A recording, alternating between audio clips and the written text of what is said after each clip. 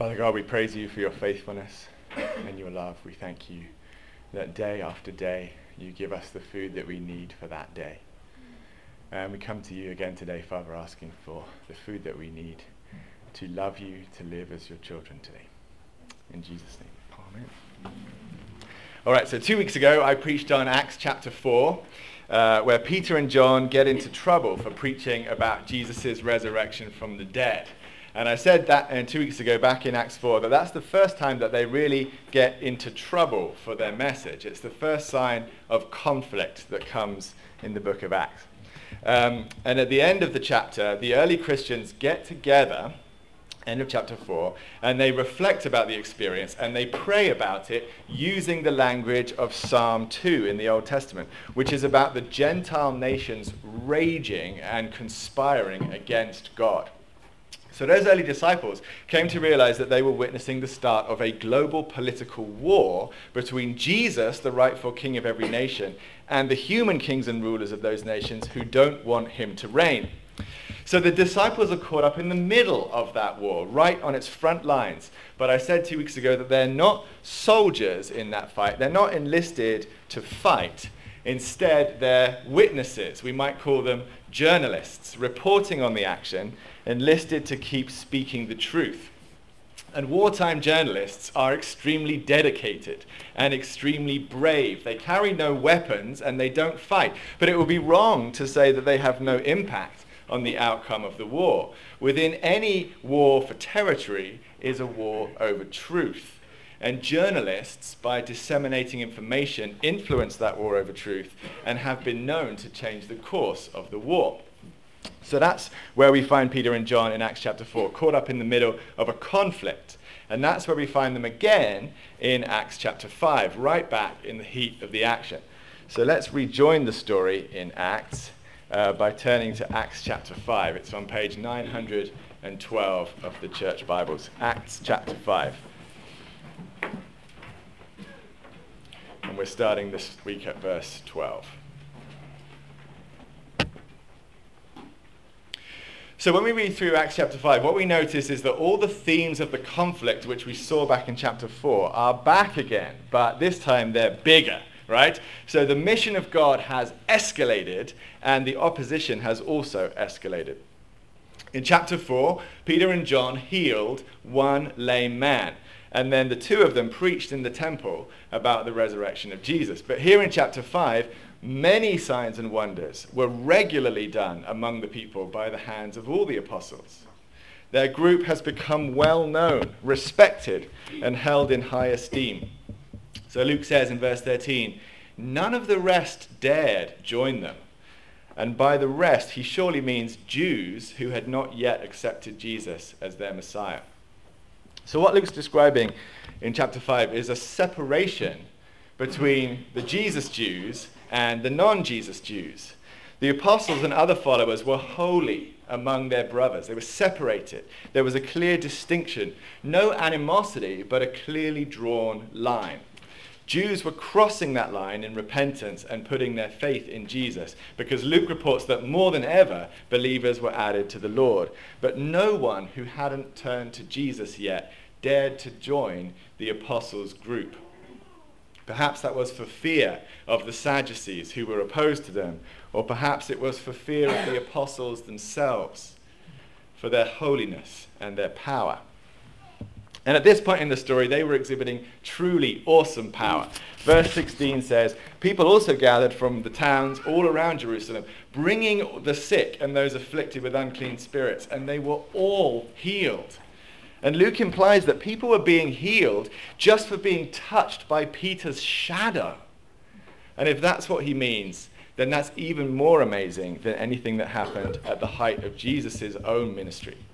Jesus had promised them, truly, truly, I say to you, whoever believes in me will also do the works that I do, and greater works than these will he do, because I am going to the Father, and so because he was going to send them the Holy Spirit. So the mission of God has been kicked up a notch since chapter 4, or several notches.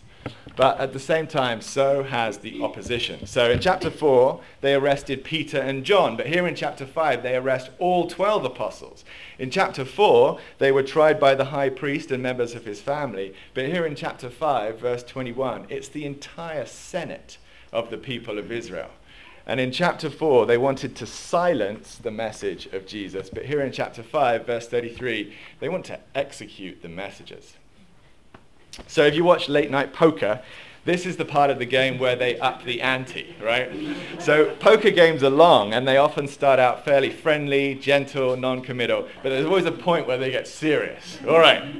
The level of investment goes way up, because now there's real money on the table. And here, both the apostles and the priests have upped the ante. In the case of the priests, Luke tells us that they were motivated by jealousy. That's at the end of verse 17. They were filled with jealousy. And that's a powerful word. It's a passionate word. The Greek word that's translated jealousy is also translated in other places as zeal. It's the same word. It can have a positive connotation like vigor or determination or enthusiasm, or it can have a negative connotation like jealousy.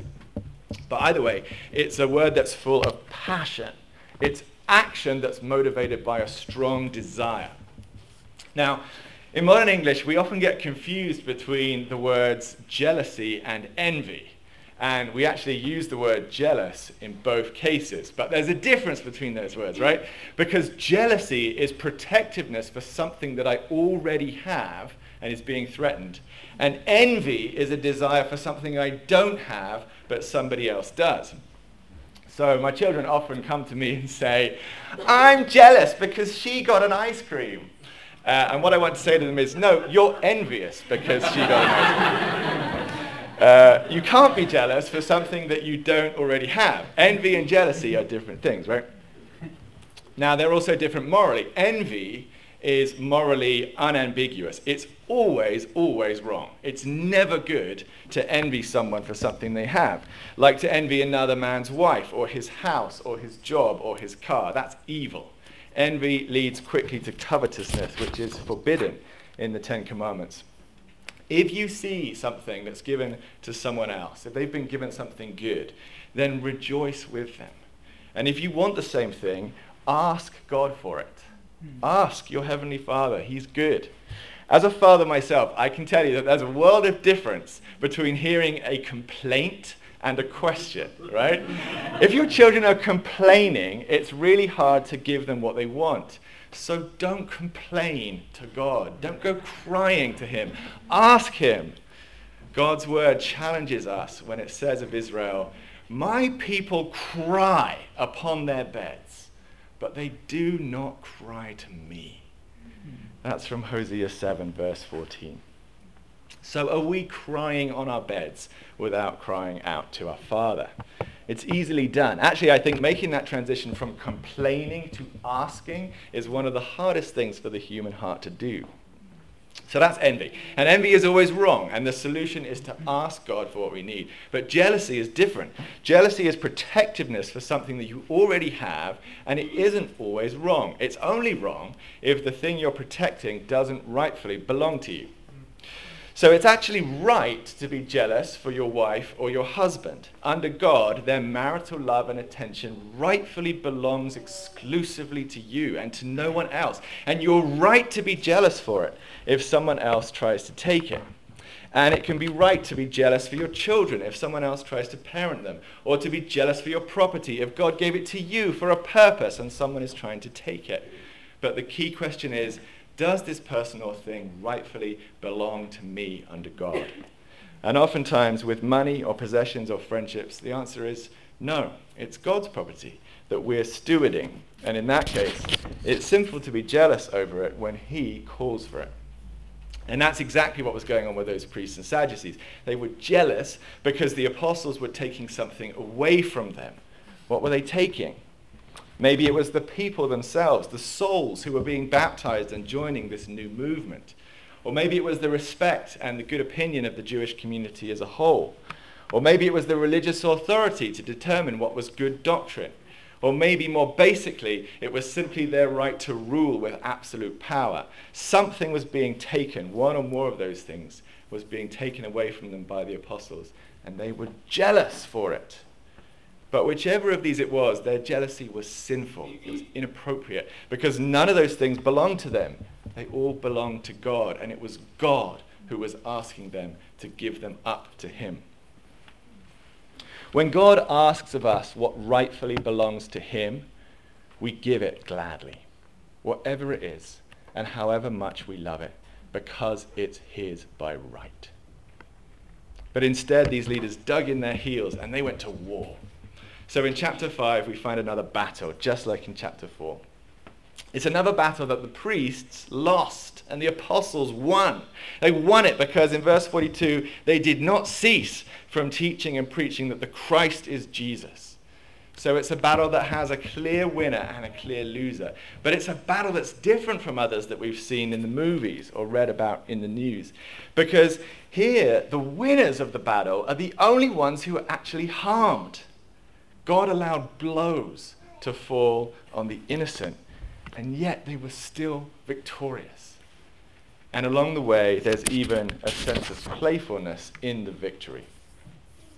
So last Sunday I was playing a board game with my children, and it was a board game based on Steven Spielberg's movie Jurassic Park. And in this game, you start off lost deep in the park, surrounded by plastic dinosaurs.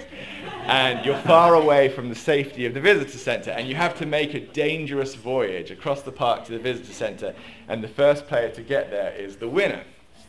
But one of the quirks of this game is that it includes cards that let you cancel another player's move.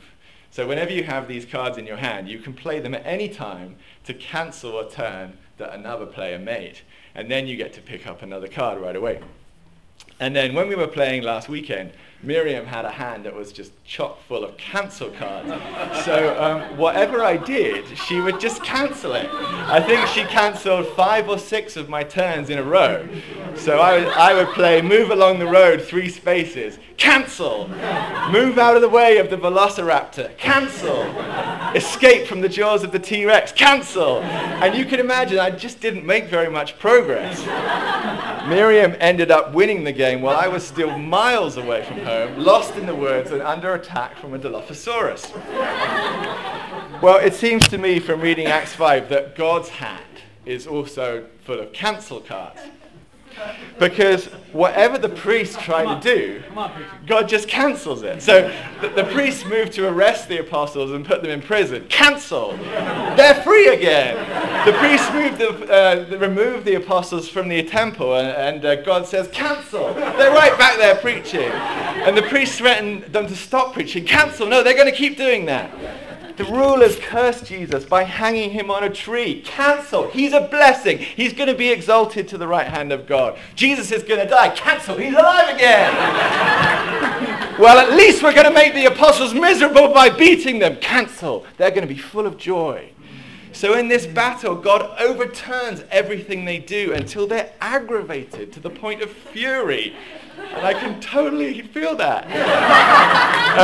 But God and God's people in this story aren't angry, right? God and God's people are having a good time.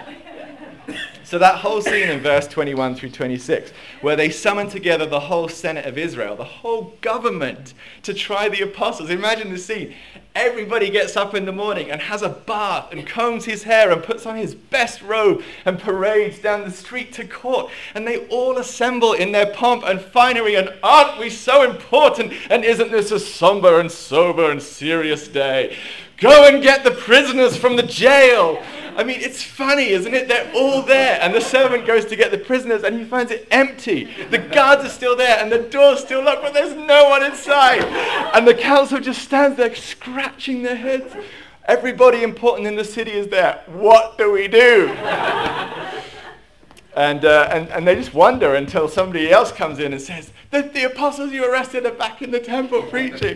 They're doing the thing they were arrested for. And so the Senate, with all its pomp and self-importance, just starts to look pretty foolish. They're just not as much in control of the situation as they thought they were. They look like children playing with sticks. and their finely honed tools of prison and punishment and threats have been rendered utterly worthless against this otherworldly and altogether superior power. There's a playfulness in the way that God defeats them. He turns their serious trial into a comedy. And he lets them take their best shot because he's just so utterly unfazed by it. He allows them to make their move because in so doing, their masks of respectability slip off and they show him their true faces. They show him their evil hatred and anger toward his son. It bubbles out of them. So God waits for them to act and condemn themselves before he plays his cancel card and overturns their move. And perhaps we see here part of the reason God plays this way, why he fights his battles like this, not always by protecting his people, but by gloriously restoring what was taken. He lets his enemies ascend until it looks like they have certain victory, and then he plays a card that changes the whole game.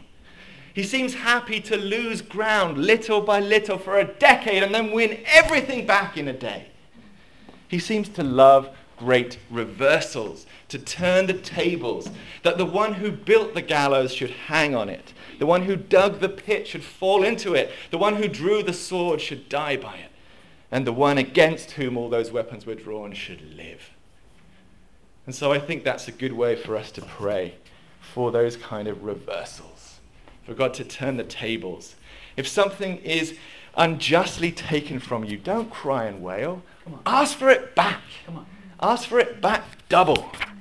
If someone stands against you as an enemy, ask God to turn them into an ally, to make them his best new warrior, to make another Paul out of them.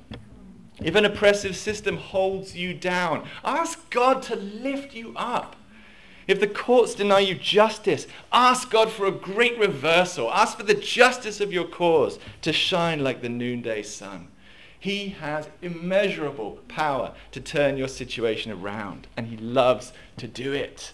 He loves to turn death into resurrection and to shine light where there's only darkness and to make a way where there is no way. That's his favorite thing to do. So don't look at your circumstances and say, this and this and this isn't going well. Maybe I'll lose. Maybe God's not good. Maybe he's not fighting for me. Where is your faith? He sees you. He is good. He fights for you, and he can turn it around. If you're in prison, he can free you. If you're sick, he can heal you. If you're afraid, he can strengthen you. If you're dead, he can raise you. Ask him. Don't be dismayed at the way he's playing his cards. He has a strategy and a plan. And however bleak the situation looks, he can turn it around. He's already promised us the victory, and we are more than conquerors through him who loved us. So hang on and wait for it, and try to enjoy the ride. As the problems grow darker and more desperate, it only makes the victory brighter. It never throws it into any doubt. And here in this story, it looks like the anger and hatred of the Sadducees toward the apostles is going to bubble over into outright war. But then the story takes a surprising turn. God called a ceasefire through the wise words of a Pharisee named Gamaliel. Now, Gamaliel wasn't a follower of Jesus, at least not at this point in his life, but he was clearly a wise and God-fearing man. History remembers Gamaliel as a luminary, a giant, a kind of Yoda figure. He was the greatest student of the Rabbi Hillel, who was renowned for his wisdom and his gentleness. And then we learn later in Acts that Gamaliel was the master who taught and trained Paul. So by the time of this conversation in Acts 5, Gamaliel was advanced in years and famous throughout the whole country and probably beyond. So Luke's comment in verse 34 that he was held in honor by all the people is almost certainly an understatement. He was an absolute hero. Gamaliel had long experiences with Messiah figures, and he counseled them in verse 38. So in the present case, I tell you, keep away from these men and let them alone. For if this plan or this understanding is of man, it will fail. But if it is of God, you will not be able to overthrow them. You might even be found opposing God. So in what he said, Gamaliel wisely corrected the council in 3 ways. First, he put God back at the center of the conversation as the main thing they should be considering. In case they'd forgotten in all their zeal, we're all supposed to be servants of God together. The second thing is he reminded them that God is able to defend himself. He didn't need their councils or soldiers or prisons or arguments or threats to defend him. Without their help, God is able to thwart a plan that comes from man. And third, that God's ways are mysterious. So even this wise Pharisee and even the whole council assembled together shouldn't presume to know what God is up to. Was it not possible that in their zeal they might even be found opposing God? And wouldn't they all agree that that would be a disaster? So he's very wise, and his words are gentle and sensible and humble and true. He shows in his words a good kind of jealousy, a jealousy not for his own name and power, but for God's name. That's right. And so Gamaliel succeeds in cooling their jets. As it says in Proverbs 15, verse 1, a gentle answer turns away anger. And so it seems that Gamaliel's words had both an immediate effect and a lasting effect. So as we read on in Acts, the apostles seem to enjoy a period of peace from persecution from the Sadducees. And we can only hope that Gamaliel's wisdom that he displays here eventually allowed him to see the truth about Jesus through his own test. Because the teaching of the apostles clearly didn't fail. We're still reading this story today and following the teachings of Peter and John and the others. And therefore, it was not of man. Because if the message was of man, it would have failed centuries ago. So we conclude by Gamaliel's test that it did indeed come from God. So if you're here this morning as a visitor and you wouldn't yet call yourself a Christian, then thanks for being here today on our last Sunday in this place. But I encourage you to take Gamaliel seriously and to consider his words from our perspective in history.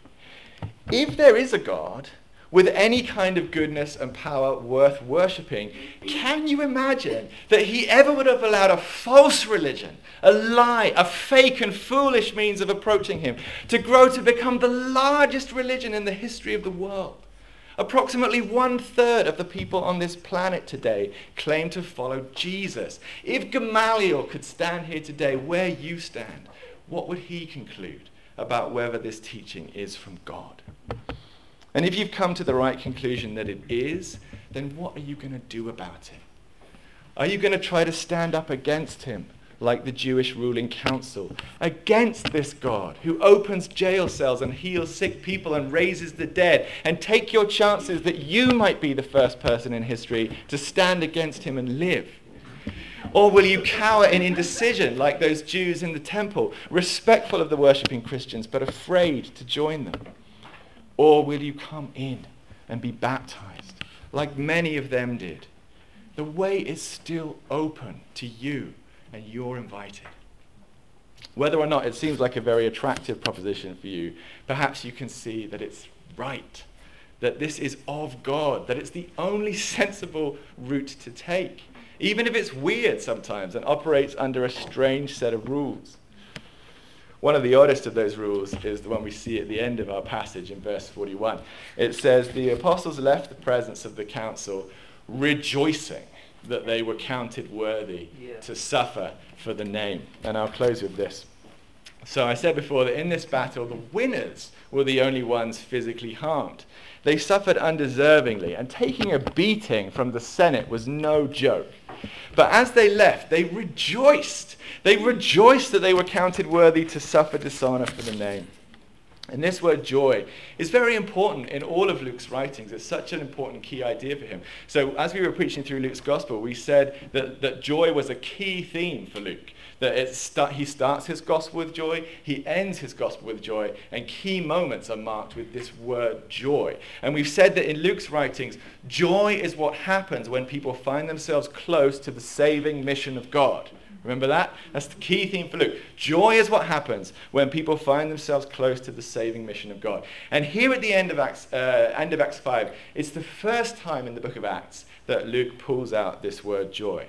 Okay, it's the first time the apostles are said to rejoice. Not when the Holy Spirit came to them, not when they miraculously spoke in other languages, not when 3,000 people were baptized, not when they healed the lame man, and not even when they experienced the early Christian community, although there they were said to have glad and sincere hearts. But here, at the end of Acts 5, is the first time Luke reports them rejoicing.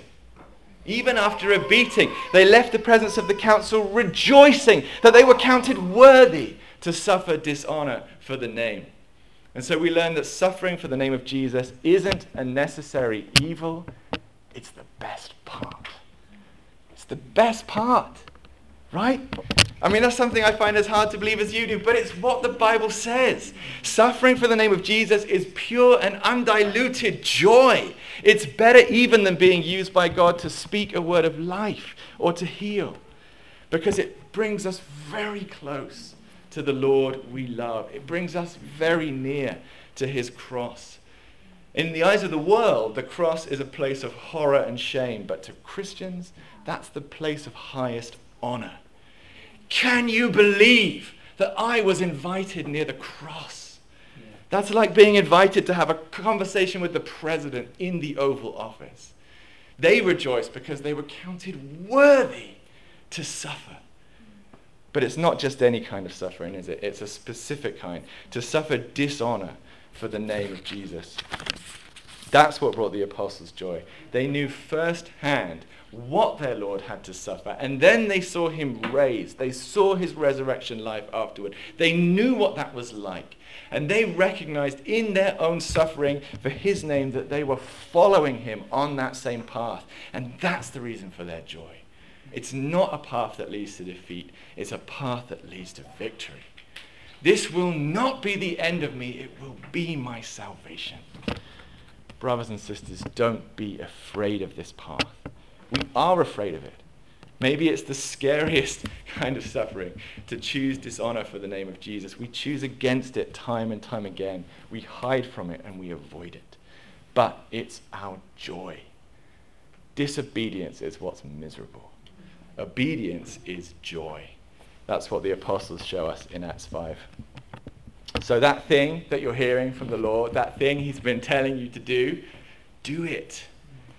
And yes, there might be hardship that comes from it, but don't let your hardships crowd out your joy. Today we walk out of this place and we begin a new chapter of our community life together. And we know that our 3-year season here has been laden with happiness and tears. So I think it's right that we take this moment to thank God, to thank him for both, for the struggles that brought us near the cross and the victories that brought us close to the resurrection. And let's go forward together into the next chapter in the knowledge that we already have the victory.